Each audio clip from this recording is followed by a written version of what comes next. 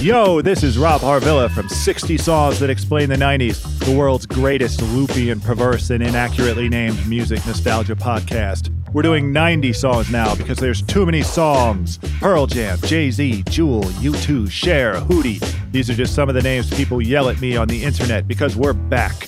More great songs, more rad special guests, more loopy perversity.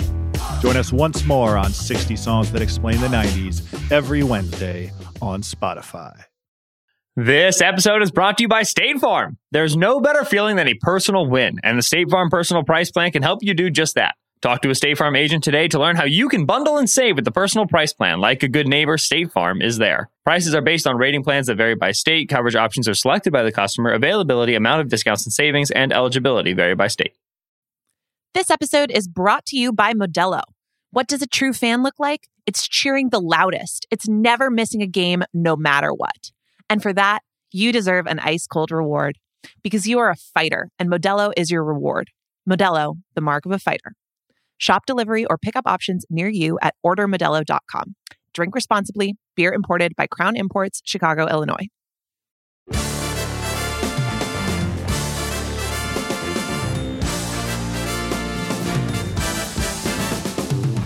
Welcome to the Ringer NFL Preview Show. My name is Danny Heifetz.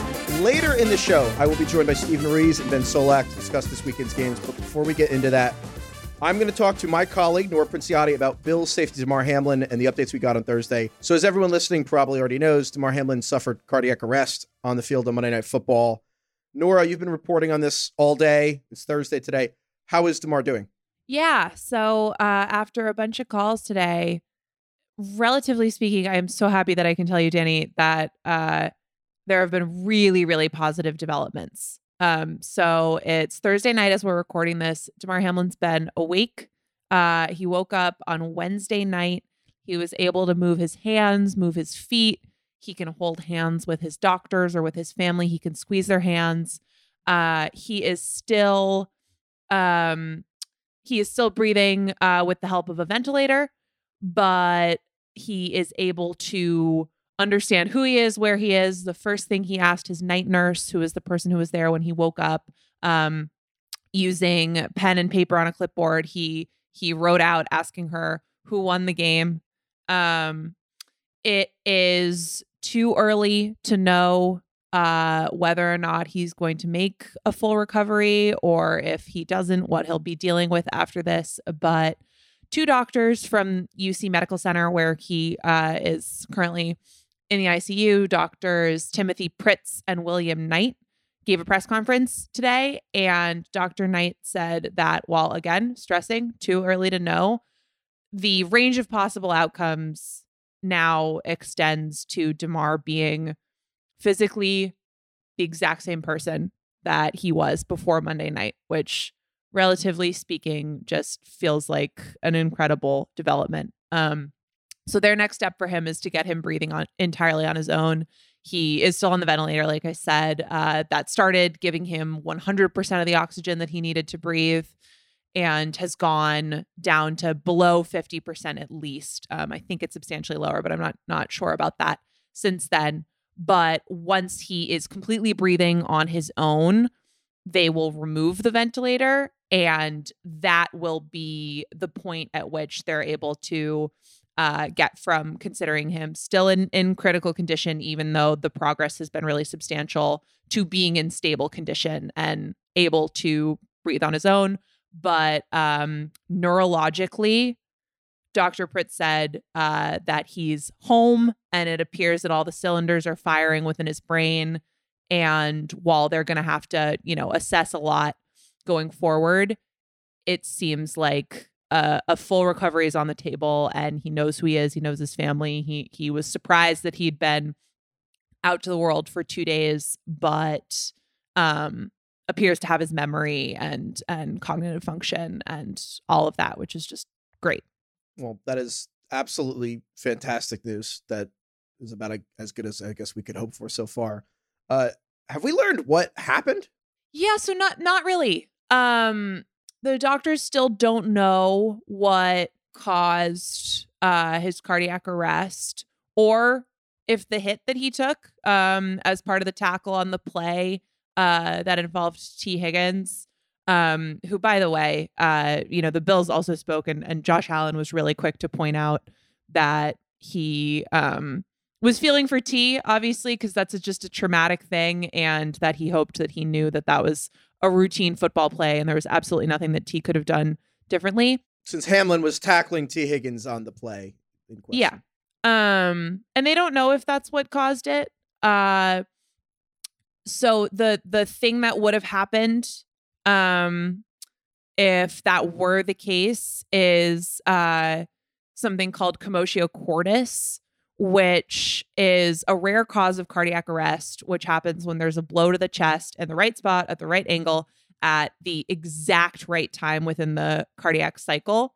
And it's certainly known, and the medical professionals who are at the game are prepared for it, because it is something that happens with body blows. So people in various sports, actually baseball and lacrosse in particular, sometimes deal with it. But the blow to the chest has to occur within around a 20 millisecond window within the cardiac cycle. If you look at a heartbeat on an EKG, it happens right after the second spike of electrical activity within the heartbeat.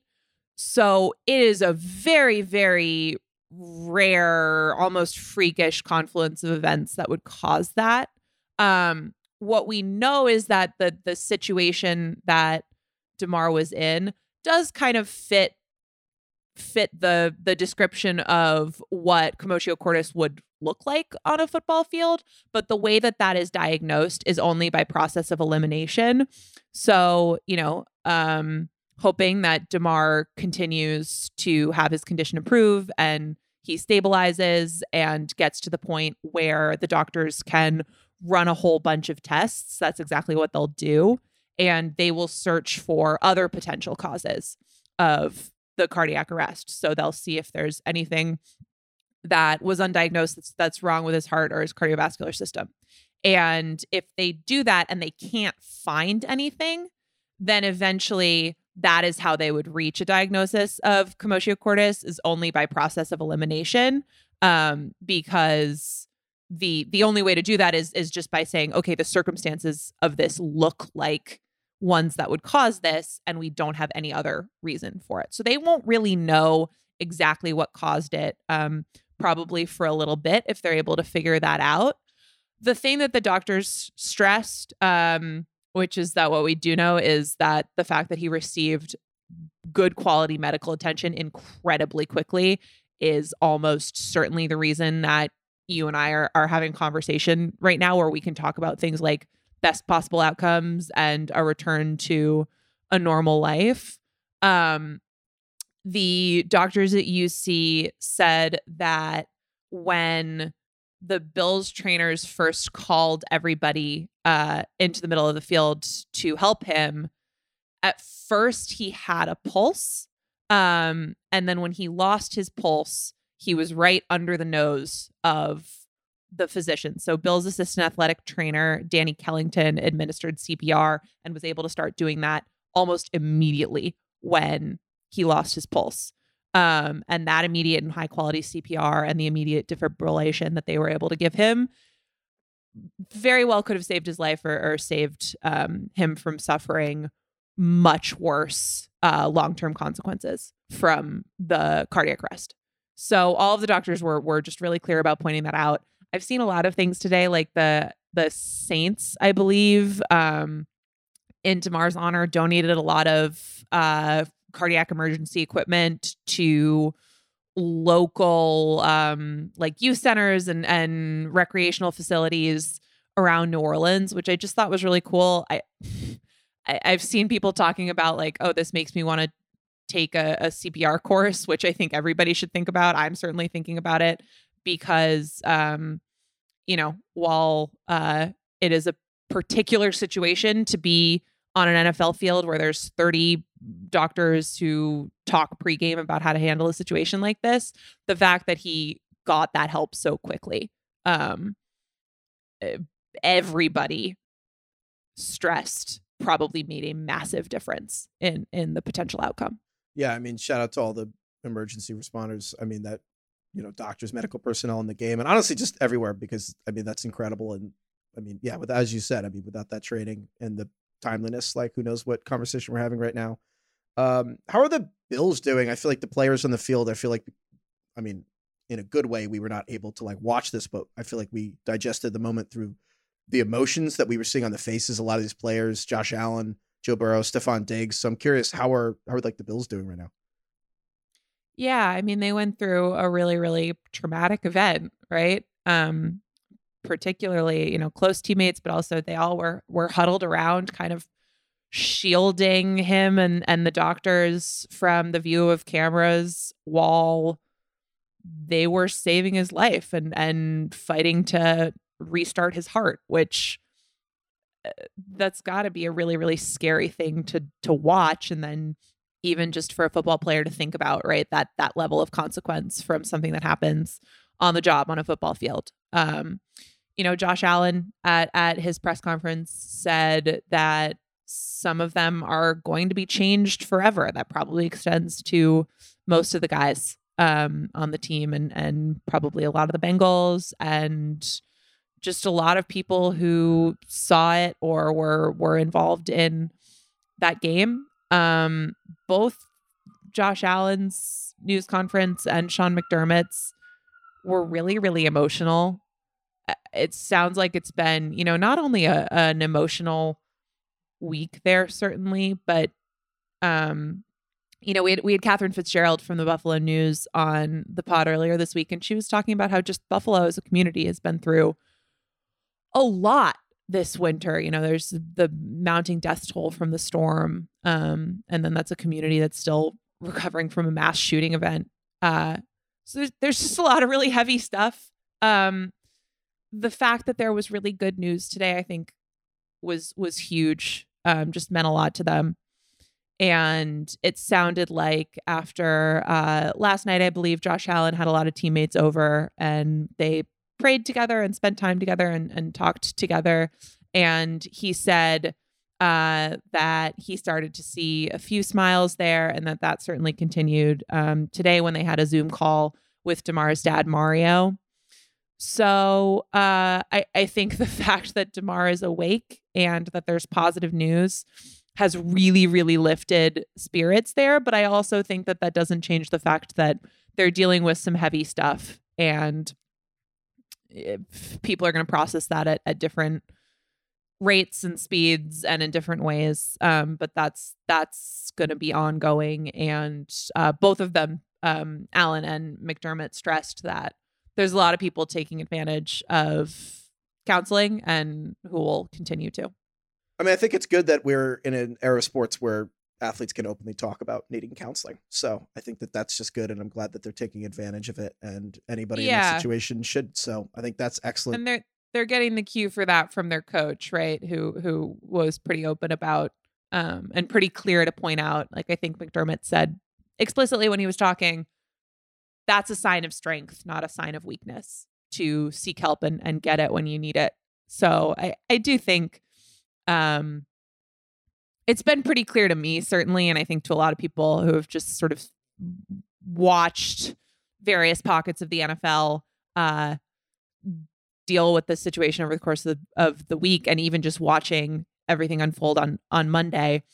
Buffalo, I think, feels like they're in pretty good hands with their head coach. I know Josh Allen mentioned that he felt like they had the perfect person in that situation, and it does seem like, it was nice to see a head coach be just open about his emotions and be comfortable getting emotional and to lead that team in that situation in a way that didn't shy away from any of that, which is powerful because sports can be macho and not willing to do that a lot of the time.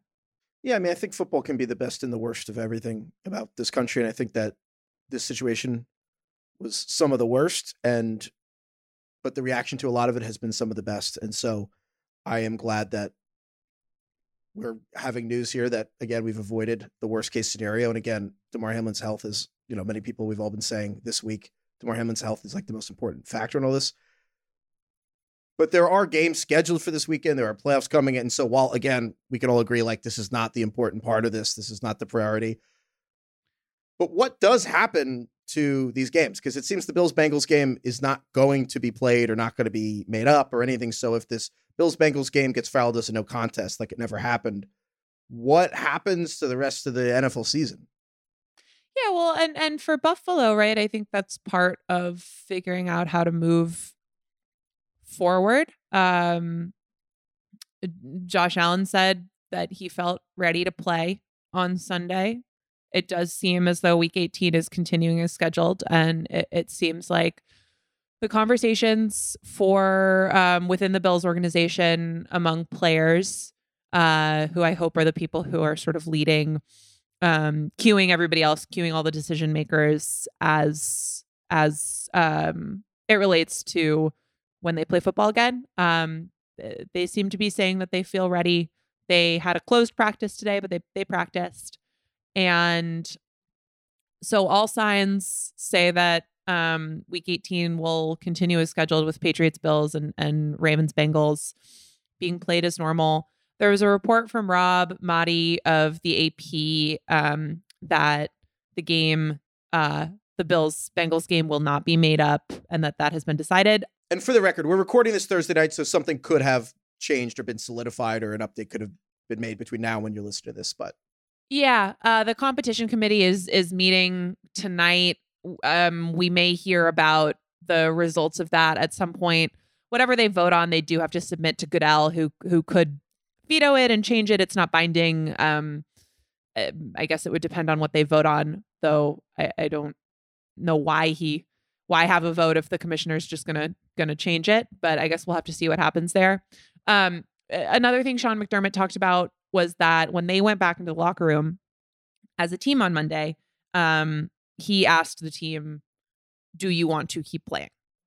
And the answer to that was overwhelmingly no. This is not the right thing to do. And that conversation included an acknowledgement that there were potential playoff ramifications coming from the game. And despite of that, McDermott said that it was overwhelming in favor of what he said was doing the right thing for Damar. And he said that it pales in comparison to what unfolded. We're talking about human life. So that seems to be, I think that's the right perspective. That seemed like it was the Bills' perspective, not only now with the benefit of hindsight and space, but in the moment, it seemed like they were pretty clear on that.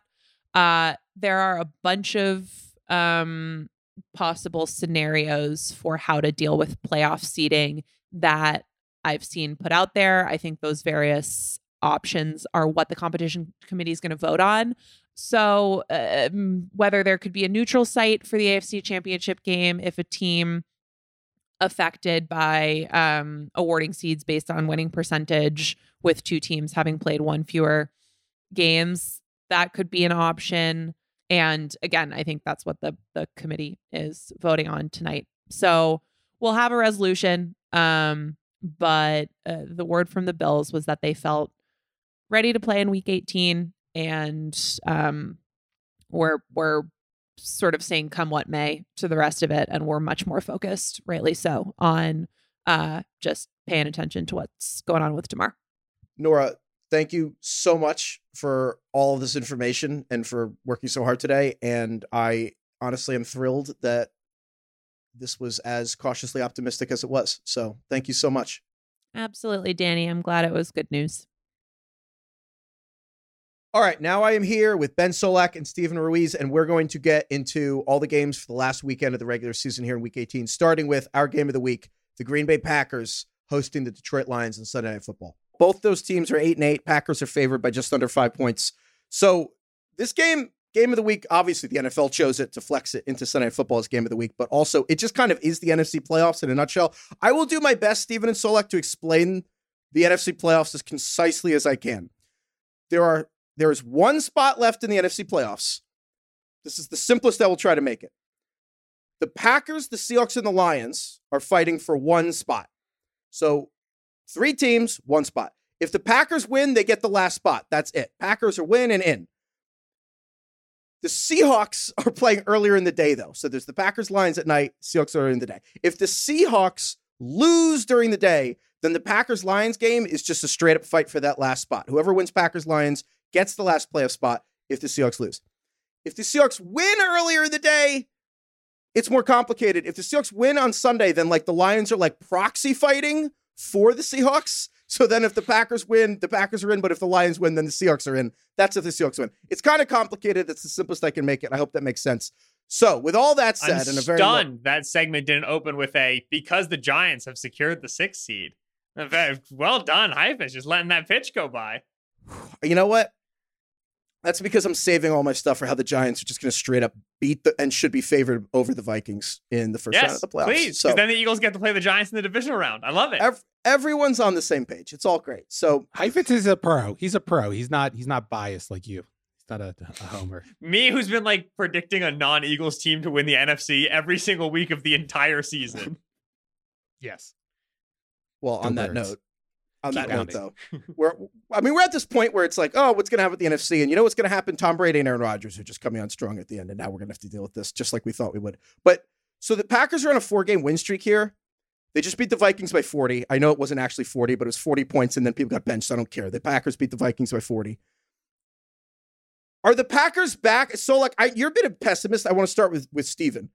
Are the Packers back? Why should why should the Packers only be favored against the Lions by like 5 points? Are they back? No. I think they're like, if you're saying, are they back to where they were last year or the year before when we considered them real contenders? I would say no, but I think they are a good football team. I think they're the better football team in this matchup. And it's not a surprise. Like, good coaching staffs figure things out. And we've seen this offense just kind of by trial and error figure out a way to move the football. We've seen them get Christian Watson involved with schemed up stuff, and that's helped open up the middle of the field. We've seen the run game evolve, get a little more diverse. They're attacking the edges of defenses more so they can open up that space over the middle. And that was the big problem early on with this offense, is they weren't attacking the middle of the field, which they had so many different ways of doing it. They could run a bunch of play action concepts last year. They had Devontae Adams, who put constraints on the defensive play caller. You could only run certain concepts, and you had to be mindful of where Devontae was at all times. And even if he were, he could still win over the middle, and Aaron Rodgers could rely on that. But now I think we're starting to see them get back to that point where maybe they don't have that star, that big threat that forces defenses to spend some extra time game planning during the week, but the offense moves the ball consistently now. And that was something we could not say about it over the first half of the season. Now, my trepidation with this team is the defense. I know they had a good game plan against the Vikings last week. They took Jefferson out of the game, but that felt more like a one-off. And I feel like there are still fundamental flaws with this defense. And I think there are flaws that we are going to see exploited in this game against this particular opponent. So, like, do you agree with Steven that the Packers magically taking Justin Jefferson out of the game is a one-off? Yeah, so Steven had a nice line there where he said, it's not a surprise the Packers are better because good coaching staffs solve problems throughout the year. I agree with that on the offensive side of the ball. The offensive coaching staff in Green Bay is a coaching staff worthy of trust, and that starts at the top with their head coach. The defensive side of the football, if we have a 1 week scope on the Joe Barry experience as a defensive coordinator, that's a good coach, man. I mean, running great stuff, finding ways to bracket Justin Jefferson when he's in the slot, clouding coverage him when he's on the outside. They basically like they did what you would want to do with this much talent in the secondary, right? With with first round picks and Jair Alexander and Darnell Savage, with free agents who signed and Adrian Amos and Rasul Douglas. They said wherever Jefferson goes, we get an extra man on him, and then we're going to play pretty much isolation, whether it's like quarters and we're reading out number one or we're playing true man coverage. We're going to play isolation everywhere else, and we're going to have somebody else beat us. And they did that with resounding success. So if we have a 1 week scope, then yeah, Joe Barry improved. He fixed himself on the defense. We do not, however, have a 1 week scope. We have the multiple seasons that Joe Barry's been the DC for the Packers. We have the multiple other places that Joe Barry has been the DC before he was the DC of the Packers. And we know that this is not necessarily a coordinator who regularly gets the most out of his talent, who regularly produces playoff caliber defenses. We know that. The Packers hired that. I don't know why they did, but they did. And so while I like what they did against Jefferson, I'm glad that they solved the problem. You've seen them play more They played more 3 safety sets. Darnell Savage, who got like benched at safety, is now their nickel, right? And they play 3 safety and they play big nickel. Savage is closer to the line of scrimmage. He's effective in coverage from the slide. He's an effective run fill player. Good, maximizing your talent. They've changed the way that they get their pass rush going a little bit. They're not just sending 5-man rushes with 5 down players as often anymore. They've got Kingsley Enagbari on the field who's generating good pass rush for them, rookie on the outside. Good, you figured out talent. You figured out how to use it. Like, they've solved some issues. But generally, the defense lives and dies off the fact that they have a ton of talent. Barry does not really lift that unit. So LaFleur and the offensive coaching staff doing a ton of heavy lifting on offense. Defensively, I still think there's, you go and you find the matchup that you want to hunt. You go and you try to find the one-on-one that you know you're going to get. You try to find the box count advantage in the running game you know you're going to get. And we've just seen like Kyle Shanahan has eaten this defense alive every single time he's found it. I don't see how the Packers survive a Niners meeting in the playoffs. Dak Prescott has beaten this defense when he's seen it. I don't see how you survive a Dak Prescott, Kellen Moore experience in the playoffs. Like, I just think when we talk about the top offenses in the NFC, I see them being able to beat this defense far more reliably than the Jenga tower that was Kirk Cousins to Justin Jefferson that kind of fell apart for the Vikings. But for this week, so Steven, you do the quarterback rankings for the Ringer, and I'm curious what you think about Rodgers right now, because so the last time the Packers and Lions played, the Lions beat the Packers like 15-9. It was super embarrassing. Having said that, in that game, in one hand, that was like Rodgers' worst game of the season. On the other hand, because he had 3 picks, 2 of them were in the end zone. On the other hand, if you count the 3 picks, the Packers also had turnover on downs twice. So that's 8 drives, really. And they had 5 turnovers on those 8 drives. And yet the Lions won that game where they got 5 turnovers, basically, by 6 points. So I kind of look at that and I'm like, the picks were bad. One was bad. One was kind of fluky. I think the third was like, isn't Aaron Rodgers playing way better than he was in this first game, Steven? I'm curious what you think of Rodgers down the stretch, because he's had this broken thumb. And do you think he's playing better? Yeah, I do. I think he's been more accurate. Like, over the course of the season, I think he hasn't been as accurate as he has been when he won MVP, but we've seen that accuracy improve. There are still misses that we didn't used to see last year. Like, we used to take those passes for granted, those quick passes, which were always on the money. Now they're sailing a little bit on him. But I think that's the biggest difference. And I think you've also seen, we talked about this early on in the year, that his mindset, like, you can kind of watch him on film and see that he wasn't like really excited to be in this offense, and he wasn't trusting the offense. I think that's changed. 100%. He seems happier. Yes. Yeah. And I think the willingness to, like, and maybe this was him pouting, like, we made jokes about him being like a teenager out on the field, but he seems to be more willing to create too. I think he's like doing his part more. He's not doing those like passive aggressive deep balls. He's just throwing up a go ball because he's mad because the offense hasn't worked for 2 drives. So I think his mentality has changed. I think his accuracy has gotten better. I really think he's playing at a high level right now. He's a top 10 quarterback. He's a real asset in this matchup, and he gives them a big advantage over what the Lions have at quarterback. Yeah, I think you're right. Like, the arm talent was never gone, but like the throws that the arm usually made were gone, and now those are back, right? And it's just because, like, I just think things are more steady. Like, this Packers offense change and like growth and evolution is such a good example for me of like one of my favorite truisms of the NFL, which is that development is not linear. Like, it would be nice if the Packers walked down week 1 and Romeo Doubs and Christian Watson and Sammy Watkins and all the new people had some confusions, right? They had some miscommunications. And then every single week we saw them get a little bit better. Oh, I picked up this hand signal. Forgot that one though. And then the next week they remembered both of them. And then the timing was a little better. But that's just not how it works. It's fits and starts. It's lulls and swells. It's ups and downs. Like, that's how it's always been. And so you have this like valley and like, week 4, week 5, week 6, week 7, where like the offensive line's super banged up. They're shuffling guys around and Watson's not on the field. He's missing time and they're just like a total mess. And like, Rodgers is pouting and throwing to Samare Toure. Like, it's just like things get ugly and then they get better, and they're hitting at the correct time, right? This is a nice peak. It's a nice jump for them. With that all said, as fixed as the offense is, because it is, they do lack the explosive, right? And like, like Rodgers was trying to just like create explosives out of nothing by being like, contested ball to Alan Lazard on 1st and 10. Hi-ya! It's like, okay, no, it's not high enough percentage to justify the attempt here. They've kind of passed on the explosive. They've kind of said like, all right, we're going to find our explosive pass with like, leak releases to Mercedes Lewis. Like, we're really going to game it up. They're not a super explosive passing offense, which in this game against the Lions, I agree with Steven. I think they're the better team. I can also see them getting beat in a game that's completely different than the first one they played, because I can see the Lions pouring points on, right? This Lions offense always just has this, like, you know, they're tipping on the precipice, hit Jameson Williams in stride, and buddy, that's 7, right? And so you have to acknowledge that, like, I don't think this Packers offense can survive in a firefight. And that's the scariest thing.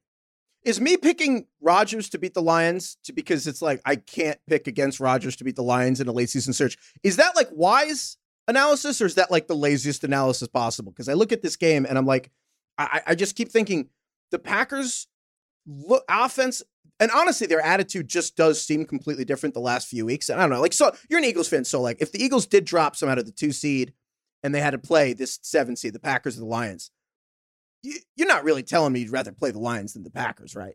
It's whenever you ask that question, to me, it's always like a matchup thing. What team do they match up against better? Like, I watched the Eagles and Jalen Hurts run for, I think it was 6 trillion yards against the Packers. A pretty single game record, 6 trillion yards. Yeah. So like, I'd want to see the Packers, was. right? Because I know what they can do to this defense, right? So it's a matchup thing.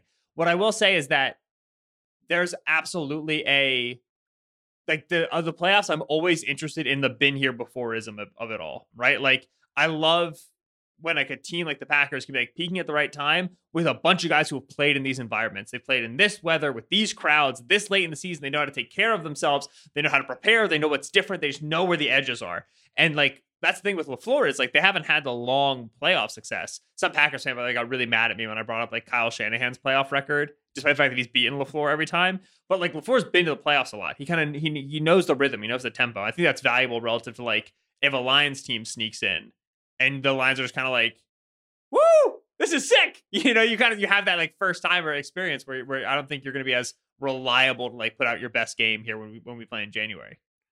Yeah, that I would have like the same answer to your original question. I think it's a matchup thing, especially in this matchup where I think both offenses need to have their scheme working in order to get the most out of their quarterbacks. Having said that, let's say both of these offenses struggle to run the ball or do the scheme stuff on early downs. If it comes down to a matchup between like Jared Goff on passing downs and Aaron Rodgers on passing downs, I'm taking Aaron Rodgers every time. And I think these teams kind of have similar strengths and weaknesses, especially on defense, where I would say you can run on the Lions. And if you can run on the Lions, it makes things a lot easier. That's true for the Packers. And now it's a question of which team runs the ball better. In the first matchup, both teams were fine running the ball, at least by success rate, but like they weren't getting explosives. The Packers did just fine against the run game, though. And I think the Packers are the team with the higher ceiling. So if they can avoid the stuff that usually does them in, like not being able to defend the run or not getting the running game going on offense, I think like you see the advantages in talent show up more. I think the Lions have the higher ceiling, but I do think the Packers are better in this game and win this game. The running game is the key thing there. That Detroit Panthers film, man, holy Moses, we got problems, right? Like the lack of fear the Panthers had for every single dude in the front 7 for the Lions is just like eye popping. Like that late in the season to be like, oh, like none of your guys scare us. Like we're just gonna move your guys out of the trenches. Like, oh, we're gonna leave Aiden Hutchinson unblocked. Darn, like it's just not. Like there's just there were no impact players for the Lions in the front. That's not changing. And the Packers, you know, we just focus so much on like the play action pass and the RPO and everything. The Packers design and coach a really, really nice running game. And that was the first domino to fall in their offensive improvement, was getting the running game really working well in like November and kind of parlaying that into a better passing game in December.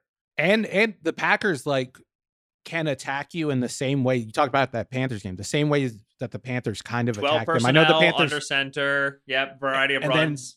The same types of constraints with like attacking the flats. Like Aaron Rodgers is better than anyone at throwing bubble screens. They're going to do the jet sweep stuff. I really like, from a coaching perspective, from an X's and O's matchup, I really like the Packers in this. And then you add in the quarterback thing for me, and that just seals it. Jared Goff out of a dome on the road in potentially cold weather against a Fangio defense in the evening, brother. This is. If Superman had 5 kryptonites, this would be Jared Goff's game right now. It should be all 5 of the different varieties of kryptonite in the building. Wow. Wow. Woof. What was that thing about the Patriots defenders said before the Rams Patriots Super Bowl? They're going to make Goff blank his pants. If we show him a look he hasn't seen before, he's going to bleep in his pants. All right. Well, before we move on real quick, just let's throw a passing glance at the Rams-Seahawks game. I'm curious if you both, I mean, Seahawks are favorite. Do you think that the Seahawks actually pull it out, or is it just going to be close?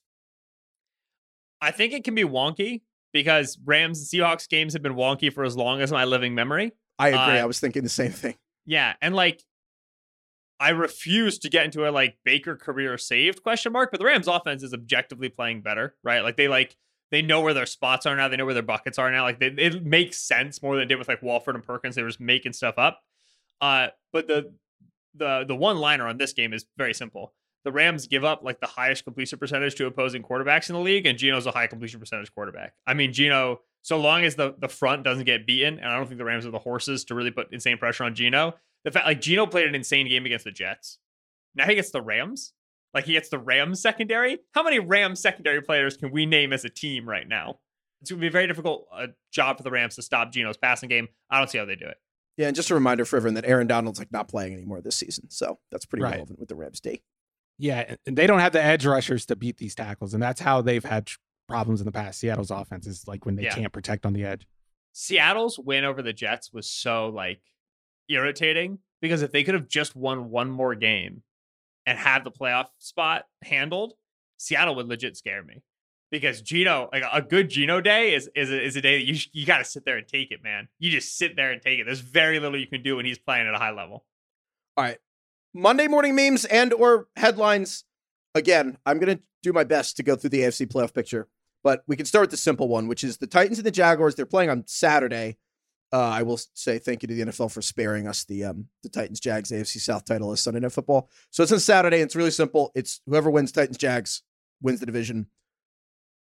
The losers probably out. Almost definitely Titans, if they lose, they're definitely out. Jaguars, almost definitely out, but they could win it. But regardless, whoever wins Titans-Jags is the AFC South champ and will host a playoff game. Jags have only hosted a playoff game twice in like the 21st century. Steven, I'm curious, especially since Josh Dobbs is the starting quarterback for the Titans this week, and Dobbs was a 5th-round pick out of Tennessee, ironically. First career start for Josh Dobbs was last week. He's been on the Titans for like 6 weeks total. Steven, I'm curious, with the Josh Dobbs Titans against the Jacksonville Jaguars, who do you think wins this game? And what is your Sunday morning meme and or headline? I'm going to be honest. I mailed this one in. I'm resting my starters. I'm preparing for the playoffs for headlines. How about at the end of the segment, we can all kind of brainstorm a headline at the end once we figure out the outcome. Okay, that's fine. I just stole the Jaguars, like the Jaguars fans' current rallying cry, which is it was always the Jags. And I think what you'll see in this game is they've been the best AFC South team this whole time. Like even before the Titans collapsed with the injuries, with Ryan Tannehill's injuries, the injuries on defense. I think some of us, like even on this pod, I think we've kind of hinted at the fact that we thought that the Jaguars still might have a chance, even when they were down like 3 games in the standings. And we've seen that play out. And we saw in the first game that they're just a better team. They have a better quarterback. They have a better offense. I think they have a better offensive staff. I don't know if I'm ready to say that Doug Peterson is a better coach than Mike Vrabel, like in their current iterations. But I think Jaguars win this one easily. And I don't think it would have mattered if Ryan Tannehill played. I don't think it would have mattered if Malik Willis played or who plays at quarterback. The Jaguars are just a better team. And I'm not worried about last week, which was, I mean, there was like some issues for Trevor Lawrence. I thought we saw some of his like early season mistakes pop back up again. But I thought that was just the Jaguars coaching staff saying, we don't care about this game. Like they didn't run any motion. They didn't do any of the scheme stuff they've been doing over the past month to play with teams. That was a preseason game. And they took their starters out in the third quarter. That was a preseason game. Didn't matter. I think they're going to be ready for this game. I think they were prepping for 2 weeks. I think they're the better team. Josh Dobbs is not an NFL starting quarterback. I think they win by 3 possessions. Well, I'm curious. So is it unfair to say with the Titans having Dobbs at quarterback that the plan for Tennessee, where they rested Derrick Henry last week, is just they give the ball to Derrick Henry and pray? Like that's all the Titans kind of have here, right? The best way to win this game for the Titans is to make sure the Jaguars have 8 possessions max. Yeah. Right. You don't, not only do you want to give the ball to Derrick Henry on every snap, you don't want him to pick up first downs on 1st and 10. slow your roll, man. Like I'll take an explosive Derrick Henry run in the fourth quarter. First quarter, second quarter, get 9 yards on 1st and 10 and go down. I want to be eating up downs, baby. I want to be eating up clock. We're going to speed up by slowing down our process. And that's always been one of the prevailing philosophies of Vrabel and this offense is just like when they had Arthur Smith and they had AJ Brown and the flashing game was working really well, they'd kind of go like, oh shoot, like we can pour on points right now. We can get this against this defense. Then they would go now, like with the injuries that they have, and Traylon Burks popped up on the injury report, and they're like throwing 1st and 10 screens to Chiga Okonkwo to try to like generate a passing game. Like, yeah, it's going to be. That's how they get explosives.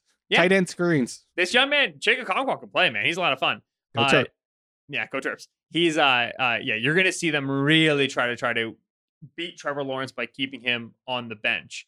Now that makes sense just because of the world the Titans are stuck in right now. Offensively, defensively, they don't really have a lot of horses though, right? They're super banged up, so it's not going to be as easy to stop Jacksonville. But if you are Tennessee, you're looking at a Jaguars team that, like, sure, they poured it on you when they played you last, but over the course of the season, no team in the NFL likes getting inside the 10 and then coming away with no points more than the Jaguars. Like their ability to like Lawrence with a knucklehead interception, they've got bad fumbles down there, right? Peterson will go for it on 4th down and not get it. If we can make this game short, like eating clock, holding on to the football, and then we just get some Jaguars mistakes late, like we beat them on 3rd down, we beat them on 4th down, they're slopping the red zone, you can keep this thing close. You're doing all of this just to eke your way into the AFC playoffs and get deleted by the Chargers. But they were close with the Chargers a few weeks ago, man. This is the Titans. They hang around. That's why I was like kind of hesitant to say that like Doug Peterson on paper, based on resume, is clearly a better coach than Mike Vrabel. He's won a Super Bowl. But I do think like in this matchup, Vrabel has a chance of making the game ugly, making the game like that. He's going to create an environment, the environment that the Titans need to win the game. Will it work? I don't think so because Josh Dobbs is just, I don't know how you coach around the fact that you have a QB3 playing in the biggest game of the season. Yeah. It's just hard to do. I failed to mention the Titans are in utter free fall. Like the Titans were 7-3. They're now 7-9. They're in a 6-game losing streak. The Jaguars are on a 4-game winning streak. The Jaguars are like 6-2 in their last 8. Like this is about as clear as it gets of a team going up as another team's going down. And I mean, it's like the Titans, which is a whole other situation, but Titans fired their GM in this stretch. I mean, it's kind of an organization that has been half in, half out on whether they even want to be a contender this season, right. Trading away AJ Brown like all year. So also like I would point out that like Josh Dobbs isn't like just a regular backup. They signed him like 2 weeks ago. He was a Brown until like December 5th. They Titans signed with the practice squad, and then he was elevated from the practice squad like 2 weeks ago. He has been like on the roster for 2 weeks. Why? Because Vrabel just doesn't like Willis. He just doesn't like Malik. Right. Here's the thing. This is like a total tangent, but I'm kind of curious. Why even have Malik Willis as your backup if then when you need a backup, you won't play him? Was he just that bad? But like, don't you know that when he's going? Yes. The thing is you watch the Chargers game, and I don't think he was that bad in the Chargers game. They just call bad plays for him. That's not the type of offense you run with Malik Willis. You run like an option-based offense and you take shots off of play action. And they were running like quick game with an inaccurate quarterback with bad timing. You know what I think of a lot with Vrabel? Kevin Clark, like 5 years ago, wrote a story about the 10-year anniversary of the Wildcat that the Dolphins ran.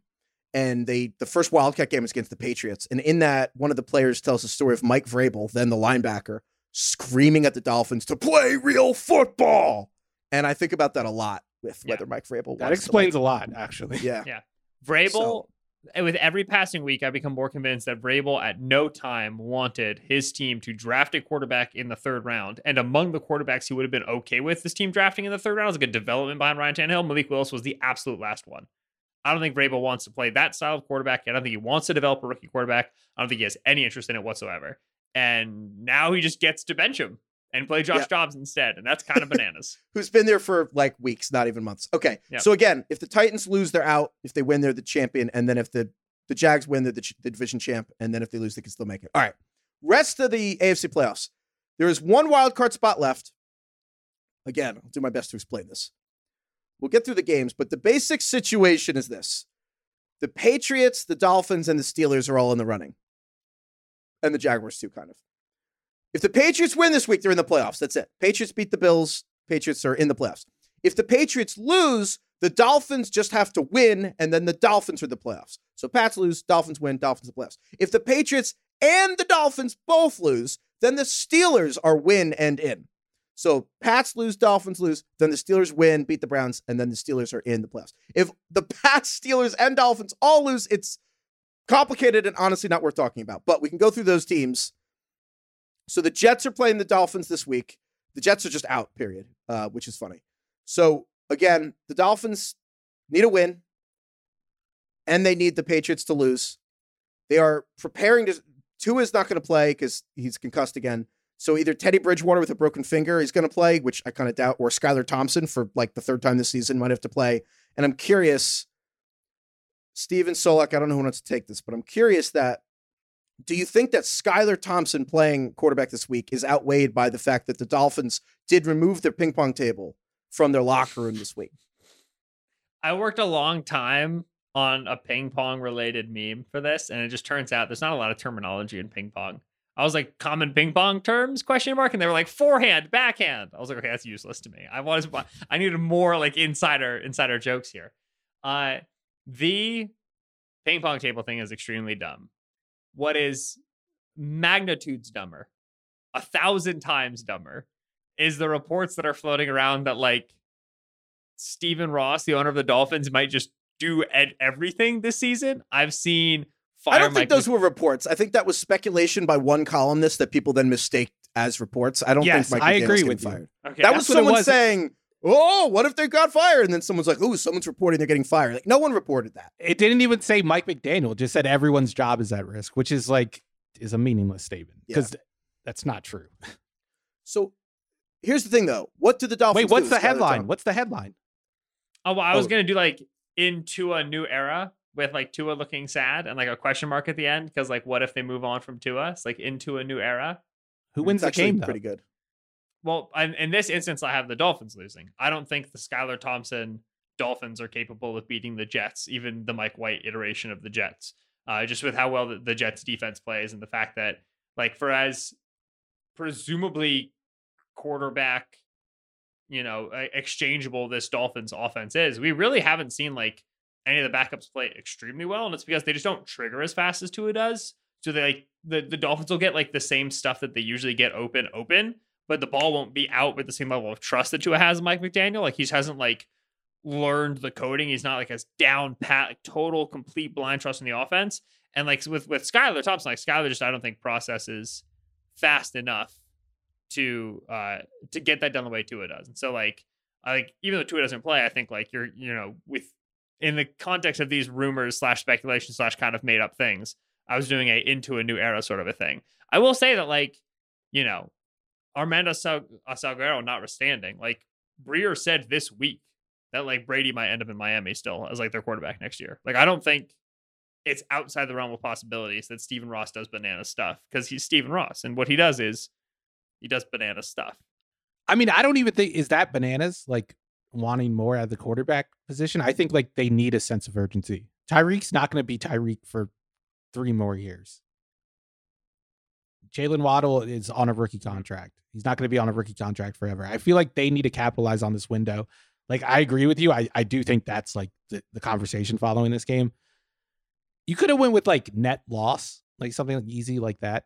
Oh, net. I actually think into a new era is not bad, ? But I think that for this if game, you're going for the ping pong, you got to go with the ping pong. Right. Oh, I see what you're saying. That's actually they pretty lose and then they lost the net. Net loss. That's actually pretty good. Right. I was trying to work on like if the Dolphins win, it's like run the table. Parentheses back into the locker room. Close parentheses. I mean, honestly, good. That's what you should have won with. Them winning. I don't think they win. Well, while you're talking Brady, cares? If there were 3 teams that you thought Brady could sign with as a free agent, because he's going to lead the Bucs. If there were 3 teams, it's the Dolphins, the Jets, and the 49ers, right? And the Jets is the question of like, it's probably the most convenient for his personal life, but it's whether the Jets and the Brady alike can get over like the extreme personal hatred they have of each other. You don't like the Raiders as a top 3 team? I mean, I guess in a way, I kind of think the Raiders are turmoil. I don't really understand why every quarterback has the Raiders on their list other than leverage. I feel like the Raiders are the leverage team, but like it's either, I mean, I guess they could, but Rodgers has them there, but like the teams actually want to go play for the Raiders. Raiders got cap space. They got Devontae. Brady specifically, there's Josh McDaniels there. You get Las Vegas. I don't know what the tax situation is in Las Vegas, but I feel like when Devontae went there, it was a big deal that like tax-wise, it's way better to be in Las Vegas. And also like Brady, as we know, like historically, like doesn't really care about contract structure too But why much. would Brady go there and not San Francisco with a better team where he's grew up playing? Like if you're going to go that far. I hear you. I'm just saying, like, I think the Raiders are absolutely a top 3 team for Brady, just with I think over the Jets, I would say. The Jets, I mean, like, I don't know. I don't know what the Jets are going to do coaching staff wise. Matt LaFleur was kind of doing some like, oh, if I get fired, I've been fired. Michael LaFleur, excuse me. I've been fired before. My brother's been fired. I don't know. Like, he was making some weird comments in the media this week that I didn't My totally father get. before him. Yeah. The point Steven makes is a really interesting one. The Dolphins are pot committed to this roster. Tyreek, like Bradley Chubb, trade for him and then extend him. They have big money on Xavier Howard. They have big money on Byron Jones, right? Like they built this to be ready right now. And they also had a guy who was like second in the MVP odds mid-season at quarterback, but also like has the health situation. And you also like, even if you're a huge Tua fan, you know that he's kind of a cog within the wheel of that offense. Like you can get higher elevation play. I don't think they think that. I don't think they just agree. They don't. That. They don't. I promise you that.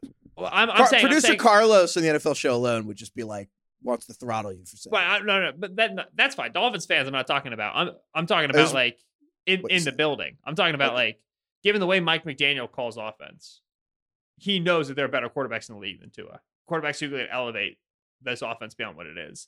I haven't really thought about it, but like Dolphins being very aggressive in terms of like making trades and stuff does make sense to a degree. Just I don't trust Stephen Ross to make the right decisions. Figure out what the wrong ones are. We have all offseason to talk about it. I will just say big picture that the Jaguars-Dolphins, there's something very Florida about it, that we're talking about these teams making the playoffs. Honestly, they did the same thing. They spent a ton of money to get better, and they did get better in the short term, but a lot of times when you just throw money out in free agency, you get short-term better, and then you kind of implode. That is what happens a lot. I'm not saying that'll happen to either the Jaguars or Dolphins, and also the Jags have Trevor Lawrence, which is like different.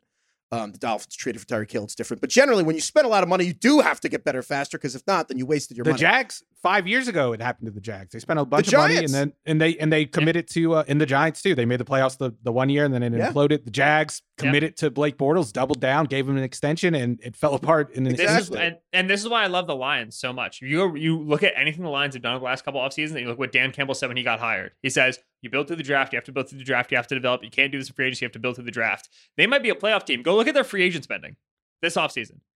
Deshaun Elliott, 1 year, $5 million. DJ Chark, 1 year, $4 million. They didn't do it. Like everybody else went out and tried to buy a team. And the Lions said, no, we develop here. And they're at a similar spot to the Jags, similar spot to the Dolphins, where they're right on the precipice. That's why, like, in terms of like long-term builds, the Lions are the ones that I like the most. Yeah, and then just to button up this Dolphins one, honestly, I find it very hard at this point to talk about this Dolphins team, because I think, as you guys have made very clear this year, this Dolphins offense is about, like, to his strength, processing, quick decisions. The reality is, Tua had 3 concussions this year. Got replaced by Teddy Bridgewater. Then Teddy Bridgewater was literally concussed after 1 pass.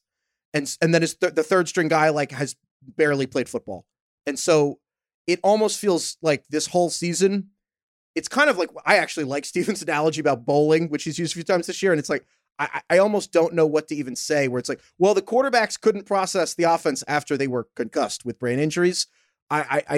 It's kind of impossible, honestly, for me to like evaluate what they're supposed to do. And so I don't know, but we'll go from there. So whatever happens, if the Dolphins do sneak into the playoffs, it's like, obviously, I don't think Skylar Thompson's making a run. But it's a tough year for Miami.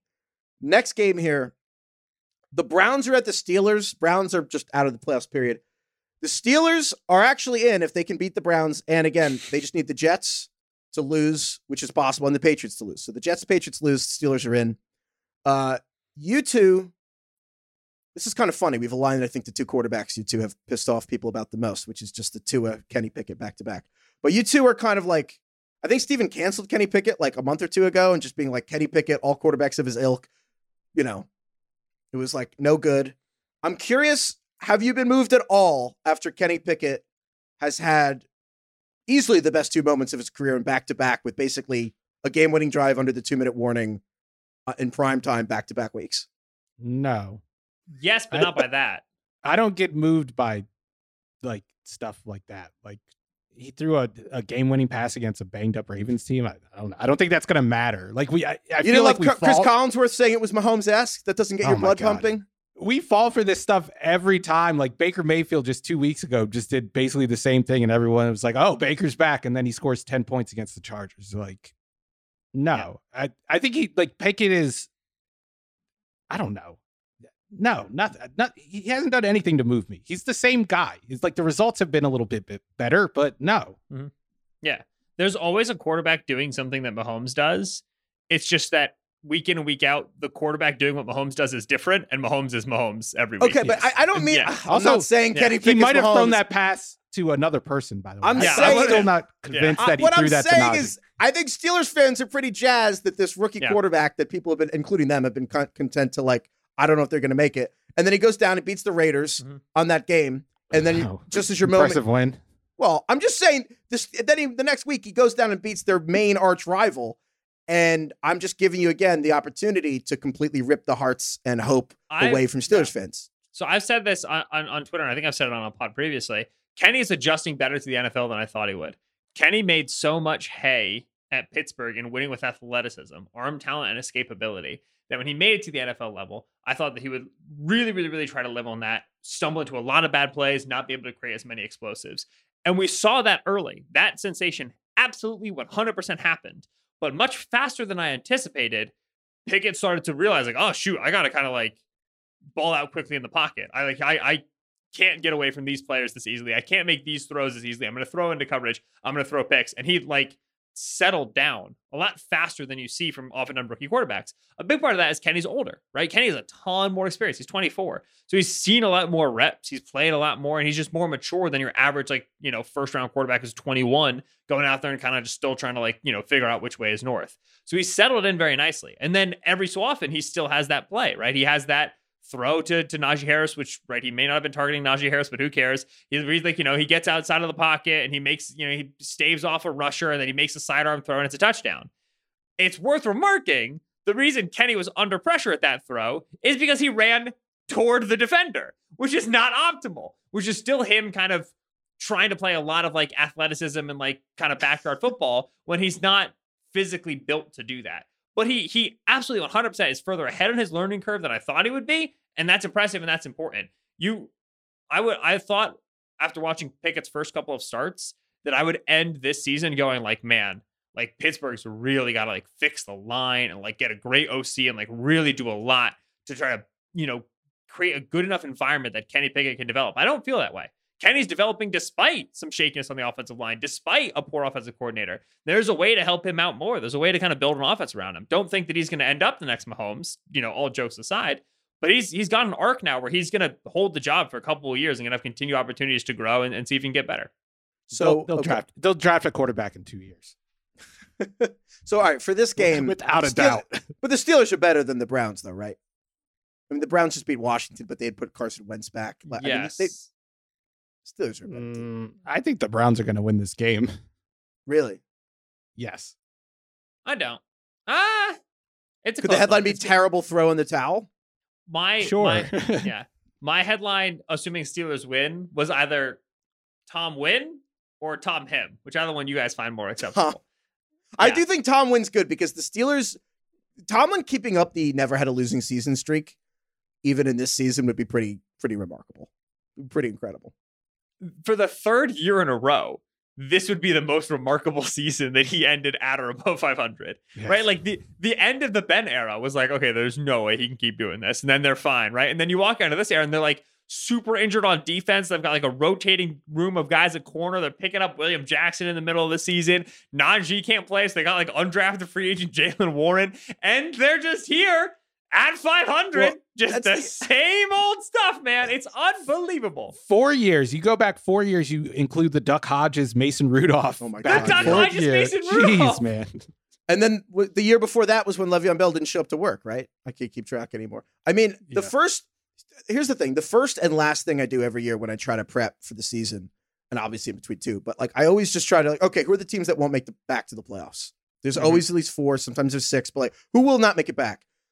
The only team that I kept out of the playoffs every single time was like, well, there's no chance the Steelers will get back to the playoffs. I kept forgetting they made the playoffs last year. And it's like, there's no chance Pittsburgh will return. The fact that the Steelers even can return in a pretty realistic scenario is freaking crazy. Danny, I sat down with my father and I showed him before Christmas. I arrived for Christmas. I'm trying to explain to him the Steelers aren't making it this year. And I showed him 538, 0.4% chance to make the playoffs. Danny. Yeah. 4 out of 1,000. I was in Pittsburgh for Christmas. I had these same questions, Solak. I had the same things. I had to answer them. 4 out of 1,000 chance. I was like, this is not going to happen. We walked it through. It was like, you need to be rooting for the Jets to lose to these guys, the Dolphins to lose to those guys, this, that, and the other thing. And here we are, not only with a 15% chance to make the playoffs according to 538, but with a 15% chance, that's like absolutely going to happen. Like at least like the first 2 of the first 3 pieces will happen and it'll be there floating around and it's just obnoxious and I can't stand it. They're going to have a chance. They're going to lose the game though. I know that. Yeah, I'm just going back to it. They're going to lose the game. Like, why are the Steelers considered a better team? They have a way worse point differential. They're way worse on offense. Defense has been really good. Like, defense has been really good. Back. And they've been solid offensively over the last several weeks, right? Like they've scored 29 points in the last 2 weeks against. I'm just saying, if you do last 6 weeks EPA, last 6 weeks DVOA, they're not terrible. Boswell and Mitch Trubisky was the quarterback in the best offensive performance they've had in the last 3 weeks. True.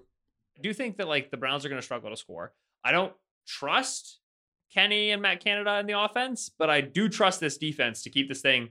Like you say, they'll have a chance. 1 score throughout the game, 4th quarter drive. Same thing they had against the Ravens. Yeah. All right. Steven thinks the Browns are going to win. That would be funny, actually, if the Steelers get everything they need to do done and then they lose the game. But I'm betting on Tomlin. All right. Lastly here, so that's the AFC wildcard scenario, basically. So again. Hold up. Oh. Do you want to do an Avatar bet with me? I'm hot. I'm two weeks in a row. Yeah, I'm calling you out. No, I'm too much of a coward for an Avatar bet. Yeah, you know what? Screw it. What's the line? Let me see here. 2.5.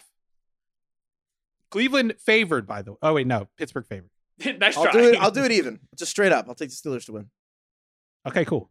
Wow, Steven feeling himself. Mm-hmm. Heat check. Incredible. Wow. All right, so there we go. Avatar bet. Oh, my God. I don't know what I just got myself into. Looking to get more out of this NFL season? Well, now is the perfect time to download FanDuel, America's #1 sportsbook, because new customers get a no sweat first bet up to $1,000. That's free bets back if your first bet doesn't win. Just download the FanDuel Sportsbook app. It's safe, secure, and super easy to use. And then you can bet on everything from the money line to touchdown scores to over, under, yards. I bet my Twitter avatar this week on the Steelers to beat the Browns. I'm a believer. Give me Mike Tomlin. Give me another winning season. Take the Steelers. Or you could just bet with Steven. You decide. Plus, FanDuel even lets you combine your bets for a chance at a bigger payout with a same-game parlay. FanDuel is also now live in Ohio, so make sure you get in on the action with great offers just for you and throughout January. So don't miss the chance to get your no-sweat first bet up to $1,000 in free bets when you join FanDuel with the promo code RINGERNFL. Make every moment more with FanDuel, an official sports betting partner of the NFL. 21 plus in select states. First online real money wager only. Refund issued as non-withdrawable free bets that expire in 14 days. Restrictions apply. See terms at sportsbook.fanduel.com. Gambling problem? Call 1-800-GAMBLER or visit fanduel.com/RG in Colorado, Iowa, Michigan, New Jersey, Ohio, Pennsylvania, Illinois, Tennessee, or Virginia. 1-800-NEXT-STEP or text NEXT-STEP to 53342 in Arizona. 1-888-789-7777. Visit ccpg.org/chat Connecticut. 1-800-9-WITH-IT in Indiana. 1-800-522-4700. Visit ksgamblinghelp.com in Kansas. 1-877-777-STOP in Louisiana. Visit www.mdgamblinghelp.org in Maryland. 1-877-8-HOPE-NY or text HOPE-NY to 467-369 in New York. 1-800-522-4700 in Wyoming, or visit www.1800gambler.net in West Virginia.